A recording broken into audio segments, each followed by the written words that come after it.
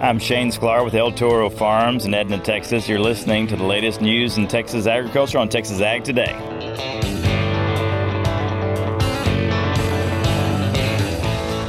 Welcome to Texas Ag Today, a daily look at the latest news in Texas agriculture. Texas Ag Today is produced by the Texas Farm Bureau Radio Network, with the largest farm news team in the Lone Star State. Now here's the host of Texas Ag Today, Carrie Martin.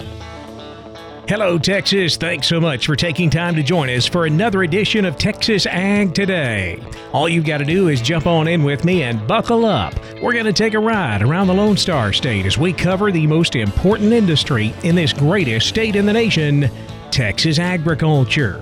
In the news today, the Texas dairy industry continues to grow. Each quarter, USDA releases a report showing the quarterly milk cow numbers and total milk production for that quarter. That report came out a few days ago. We'll look at the Texas numbers in that report coming up to kick off today's show.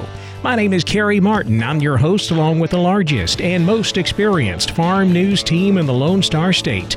And we're all standing by to bring you the latest news in Texas agriculture. From the piney woods of East Texas to the rocky ranges of the Trans-Pecos, and from the Panhandle down to the Rio Grande Valley.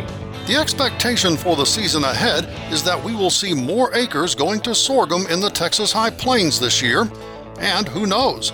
Maybe someone from our region will do well enough to be a winner in the National Sorghum Yield Contest. I'm James Hunt, and we'll talk about that on Texas Ag Today. A Dallas-Fort Worth congresswoman who is a member of the House Agriculture Committee explains her emphasis in the 2023 Farm Bill. I'm Tom Nicoletti, and I'll have her comments on Texas Ag Today. The Coastal Bend area producers are rejoicing since they received the best rainfall in more than 6 months. This is Harvey Buring reporting from the Corpus Christi area. We'll have those stories plus Texas wildlife news and a complete look at the markets all coming up. More milk cows and more milk production is the ongoing trend for the Texas dairy industry. The latest quarterly milk cow inventory and milk production report shows a January through March cow inventory of 654,000 head. That is up from 653,000 last quarter. Texas milk production also increasing with a January through March production of 4.28 billion pounds, up from 4.17 billion last quarter. And all of this growth is continuing despite the ongoing drought in the Texas Panhandle, where most of the dairy cows are located. Darren Turley with the Texas Association of Dairymen says forage availability has been a big challenge over the last year, and it's getting bigger as the drought continues. We were bringing forage from very many states surrounding Texas, trying to fulfill our needs. We're very concerned about the rainfall levels going into spring. We can't handle another drought year. A bunch of my producers will tell you we lived through 11. We can't live through another 12. And so we need this year to be a wet year. We're getting some moisture. Things are a little more optimistic right now, but we're definitely going to need to make a crop to survive. We can't handle another dry spring. Nationwide milk production up 1% over the last quarter, but USDA Outlook Board Chairman Mark Jekanowski says when it comes to dairy exports, adjusting lower this month, mainly reflecting their lower fat basis exports of butter and cheese and lower skim solids basis exports of non-fat dry milk, reflecting just stiffened international competition there and relatively high U.S. prices, making us less competitive in international markets. The non-fat dry milk forecast was reduced 7 cents per pound, making it the only milk product showing a price decrease. That also contributed to lower Class 4 milk prices, but the all-milk price forecast is going up. Raised it this month 20 cents per hundredweight, now forecast at $20.65 per hundredweight. USDA's Mark Jekanowski. The WOTUS veto override fails in Congress. The House of Representatives was unsuccessful in getting enough votes to override President Biden's veto of legislation undoing a rule defining the Clean Water Act's jurisdiction. The vote failed 227 to 196 and didn't meet the two-thirds requirement for overriding a presidential veto. House Republicans were successful in getting 10 Democrats to vote against the Biden EPA rule. 2 federal judges have issued preliminary injunctions against implementing the Waters of the U.S. rule in 26 states, while lawsuits are heard regarding the validity of the regulation. The expectation for the season ahead is that we will see more acres going to sorghum on the Texas High Plains this year. James Hunt says some of those extra acres may be a winner in the National Sorghum Yield Contest. As we've talked about previously, it appears a lot of Texas High Plains farmers are leaning toward growing more sorghum this year. Many farmers who plant sorghum will be happy if they just make a good crop and a good profit. But for those who enjoy a little competition, National Sorghum Producers is now accepting entries for its annual yield contest. So what does it take to produce the kind of crop that might make for a winning entry? I asked Dr. Brent Bean of the Sorghum Checkoff. Well, I think it's usually a combination of things, and that's always the case. When you plant sorghum or any other crop in the ground, well, it's got a certain potential in that seed. And so it's kind of downhill from there. I mean, it's things that happen that just gradually kind of take away from that yield. So you're trying to eliminate those. So, one, you've got to have enough moisture to make that crop. And then that moisture's got to be at the right time. So if they're irrigating, they got to put it on at the right time. From a fertilizer standpoint, kind of the same thing. You've got to have adequate balance of nutrients that are there. Dr. Bean says in reality, most farmers who enter the yield contest don't do very much out of the ordinary, although it seems some have been able to improve the overall health of their plants by applying certain fungicides. In sorghum, we don't really have much of a disease problem, but sometimes you'll get that bump in yield just by applying a fungicide. As I said, entries for the yield contest are being accepted now, but the actual deadline for entries is not until November 15th, which does allow farmers time to evaluate how their crops are coming along. You get into August or September and it looks like you've got a good crop, well, hey, go ahead and contact the National Sorghum Producers and go ahead and enter the contest. It's pretty easy to do. And you can get more information about the yield contest at sorghumgrowers.com. I'm James Hunt on the Texas Farm Bureau Radio Network. A Dallas-Fort Worth congresswoman who is a member of the House Agriculture Committee discusses her outlook for the 2023 Farm Bill. Tom Nicoletti has the story. My guest today is U.S. Representative Jasmine Crockett from District 30 of Texas. She represents part of Dallas, and she is a member of the House Agriculture Committee, which held a listening session on the 2023 Farm Bill in Waco recently. And Congresswoman Crockett, give us your impression of what you heard at the listening session and why the input that you received is going to be important in writing the next Farm Bill. Absolutely. So one thing that I heard was from real people. I heard from those that are producers, not just producing in the state of Texas, but how far-reaching our Texas folk are. And so it was important that we hear from real people, understand how our policies are affecting them, whether they're doing the good things or the bad things, so that hopefully we can improve upon the last Farm Bill and make sure that it works for the current environment of everyone that's involved in agriculture. And everyone is involved in agriculture because everybody eats on a daily basis. So you being from Dallas and representing a portion of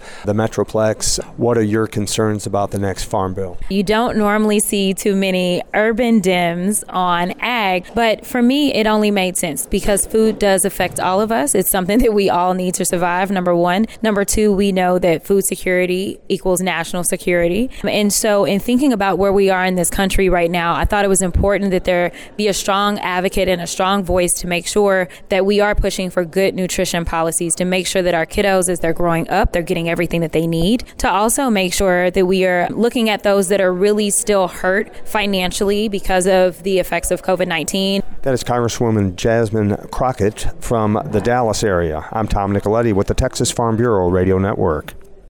The Texas Coastal Bend has received one of the best rainfalls in more than 6 months. Harvey Buring has an update from Corpus Christi.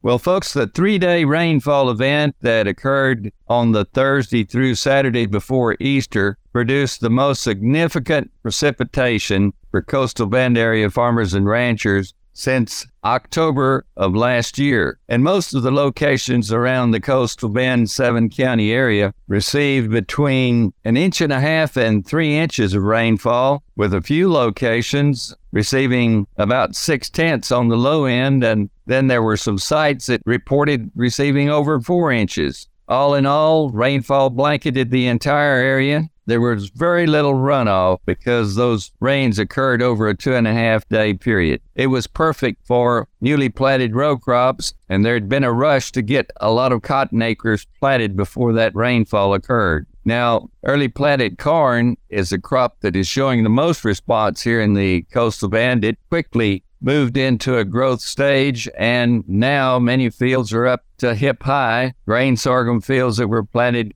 during March are also well over knee high, and cotton that had been planted right up to the deadline, dry planted in many instances and had not emerged before the rain, have made good stands and excellent progress, but a late cotton crop. The cotton planted acres here in the coastal bend area is expected to be down by 10 to 15%, and most of those acres have gone into corn production this year. Hay and pastures certainly benefiting from the rainfall. A number of farmers and ranchers have put in some hay grazer crops for producing some additional forage to replace much of the hay reserves that were fed throughout the winter months here in the coastal bend. Additional rainfall certainly going to be needed, but at this point in time, our crops are off to a great start and conditions are much improved here in the coastal bend. Reporting for Texas Ag Today from the coastal bend area, this has been Harvey Buring. The Texas Parks and Wildlife Department and the Texas Department of Public Safety are urging Texans to ensure their guns are safely stored when not in use. I'm Jessica Domel, and I'll have that story coming up on Texas Ag Today. And although colostrum is required for newborn calves, many of them may need electrolytes. Texas veterinarian Dr. Bob Judd has more on that coming up next, right here on Texas Ag Today.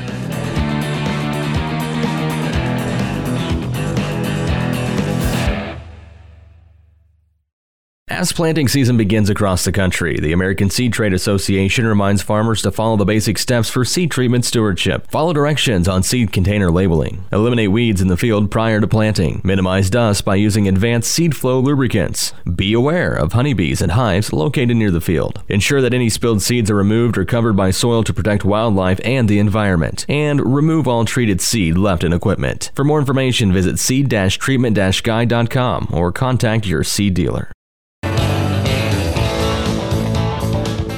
We're keeping you informed on everything happening in Texas agriculture on Texas Ag Today.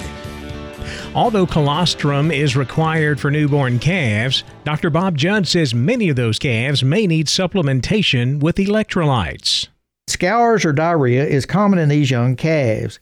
Calves lose lots of electrolytes with this condition, and these electrolytes need to be replaced. Paige Carlson indicates at drovers.com that electrolyte solutions contain electrolytes including sodium, potassium, and chloride, but some also contain other ingredients. The goal is to treat dehydration, acidosis, and electrolyte losses.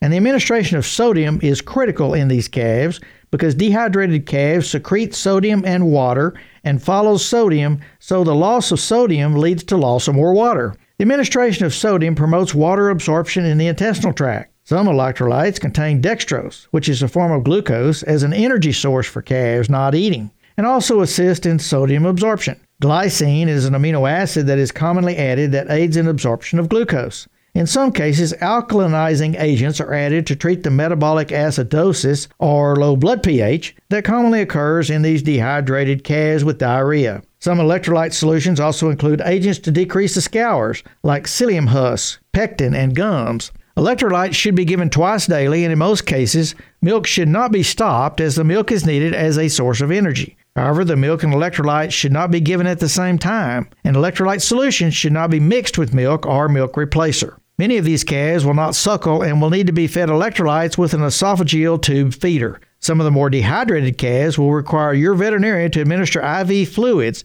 to quickly replace the initial fluid that has been lost. I'm Dr. Bob Judd, and this is the Texas Farm Bureau Radio Network.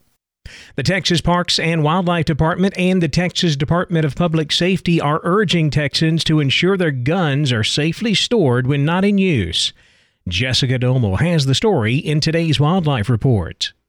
Now that spring turkey hunting season is well underway, the Texas Parks and Wildlife Department and the Texas Department of Public Safety are reminding all Texans that safe gun storage saves lives. Sergeant Dion Cockrell, DPS Public Information Officer, says there are 3 simple rules for gun safety. We want to make gun owners understand that they're responsible for those firearms in their presence or that belong to them. So we want to first remind them they need to take care of these firearms. And Texas has come up with the Keep 'em Safe Texas idea of the 1, 2, 3 of safe gun storage. And basically that 1, 2, 3 is to store the firearm in a safe place, such as a locked box or somewhere where it can't be obtained by anybody else other than the gun owner or somebody in the household who needs access to it. Second, you also want to limit access to the ammunition. So you want to lock ammunition away. So if someone get into the home, they're not able to steal the ammunition even if they can't get to the firearm. And third, you just want to restrict access to anyone and everyone who comes into the home. Basically, I say if you do number 3, where you restrict access,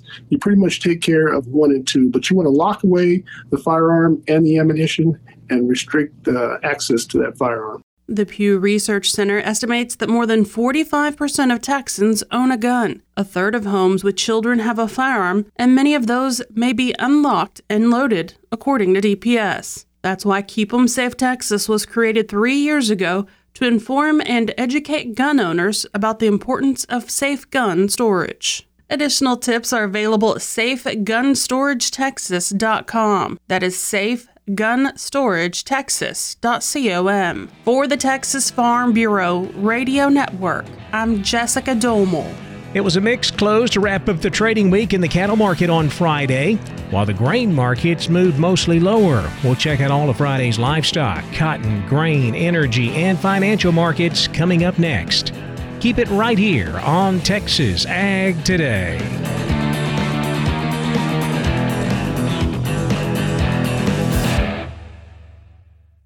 Texas Farm Bureau has served farm families in rural Texas for nearly 90 years. We're pleased to offer new affordable health care coverage choices for all Texans through Texas Farm Bureau health plans. You do not need to be a member to inquire and apply. Plans are available anytime. There is no open enrollment period. Our United Healthcare Choice Plus network of providers is one of the largest available. For more information about the different plans, how to apply, or to get a quote for you, your family, or your small business, visit tfbhealth.com. We're giving you the market information you need on Texas Ag Today. Another mixed day of trading in the cattle complex on Friday. We once again traded both sides of unchanged throughout the session, and we wrapped it up that way. A mixed close in both live and feeder cattle on Friday. April live cattle down 12, 173.97. The June up 17, 164.52, with the August up 12, 163.55. April feeder cattle down $1.25, 203.77. The May up 5, 212.40, while August feeders were up 35, 229.87. Cash fed cattle market mostly steady this week here in Texas. We sold cattle at $175. That's unchanged from the previous week. It did have a few cattle left on the show list. They were priced at $176 and better. Boxed beef prices mixed on Friday. Choice down 22 cents, 306.77. Select up 42, 289.16. Now let's check the auction barns. We're walking the pens with Larry Marble. Spoke with Jim Wheeler this week from Atascosa Livestock Exchange, Pleasanton. They sell every Tuesday. Jim, how'd this week's sale turn out? The market was really good. Had 342 head.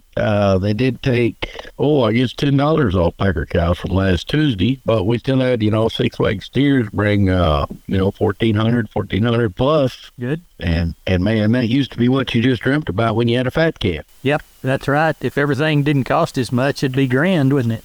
It sure would. Well, let's walk the pens. All right, 138 steers, 121 heifers, 60 cows, and 20 bulls there Tuesday. 2 to 3 weights, $2 to $2.50. Heifers were $1.90 to $2.40. 3 to 4 weight steers, $1.90 to $2.67. Heifers were $1.80 to $2.24. 4 to 5 weight steers, $1.85 to $2.50. 4 to 5 weight steers, $1.75 to $2.16. 5 to 6 weight steers, $1.80 to $2.48. Heifers were $1.65 to $2.07. 6 7 weight steers, $1.70 to $2.16. Heifers were $1.50 to $1.82. 7 8 weight steers, $1.55 to $1.80. Heifers were $1.25 to $1.60. 8 to 9 weight steers $1.35 to $1.65. And the heifers were $1.10 to $1.46 there Tuesday. What'd they have on cows? 188 yesterday. Best Packer cow brought 98. Best bull brought $1.15. Sold bred cows anywhere from $8.50 to $15.25. And we kept one young pair together. She brought $1,700. Tell everybody how to get a hold of you. Reach us at 830-569-2516. And neighbor, thank you too for listening to our program, Walking the Pens on the Texas Farm Bureau Radio Network. I'm your host, Larry Marble. We appreciate you doing so on Texas Ag Today. Back over to the futures market now, where lean hogs finished higher on Friday. May hogs up 20 cents, 77.02. The June up $1, 86.07. Class 3 milk was lower. April milk down 3, 18.63 a hundredweight. The May contract down 14, 17.32 a hundred. The cotton market closed mixed on Friday. Weather forecast keeping a lid on prices, but it is great news. Rain in the forecast for West Texas and the Texas Panhandle. And, of course, we'll take every drop out there we can get. We close with May cotton down 83 points, 78.41. July up 6, 80.15. The December down 20 at 80.38 cents. Corn market feeling the pressure from a very poor export sales report released Thursday morning. May corn dropping a half, 6.63 1/4. July corn down 10 3/4, 6.15 1/4. The September contract down 9 3/4, 5.52 3/4. Wheat market slightly lower again on the weather forecast. We mentioned rain in the forecast for West Texas and the Panhandle. That extends well on up into Oklahoma, Kansas, and Colorado. So good news for those parched areas of the wheat growing country. However, the question is it too little too late? July Kansas City wheat down 1 1/4, 8.25 1/2. July Chicago wheat down 7 at 6.73 a bushel. In the energy markets, May natural gas dropped 3 cents, 2.21. June West Texas crude up 37, 77.75 a barrel. The financial markets were slightly higher Friday afternoon. The Dow up 39 points, 33,826. The Nasdaq up 12 at 12,071. The S&P up 4, 4,134. That wraps up our look at the markets, and that wraps up this edition of Texas Ag Today. I'm Kerry Martin. Hope to see you back here next time as we cover the most important industry in this greatest state in the U.S. of A., Texas agriculture. Thanks for listening to Texas Ag Today. Be sure to subscribe to our podcast on Apple Podcasts, Google Podcasts, or Spotify. For more Texas Ag news and information, check out our website at texasfarmbureau.org or tfbradio.com. Texas Ag Today is a production of the Texas Farm Bureau Radio Network.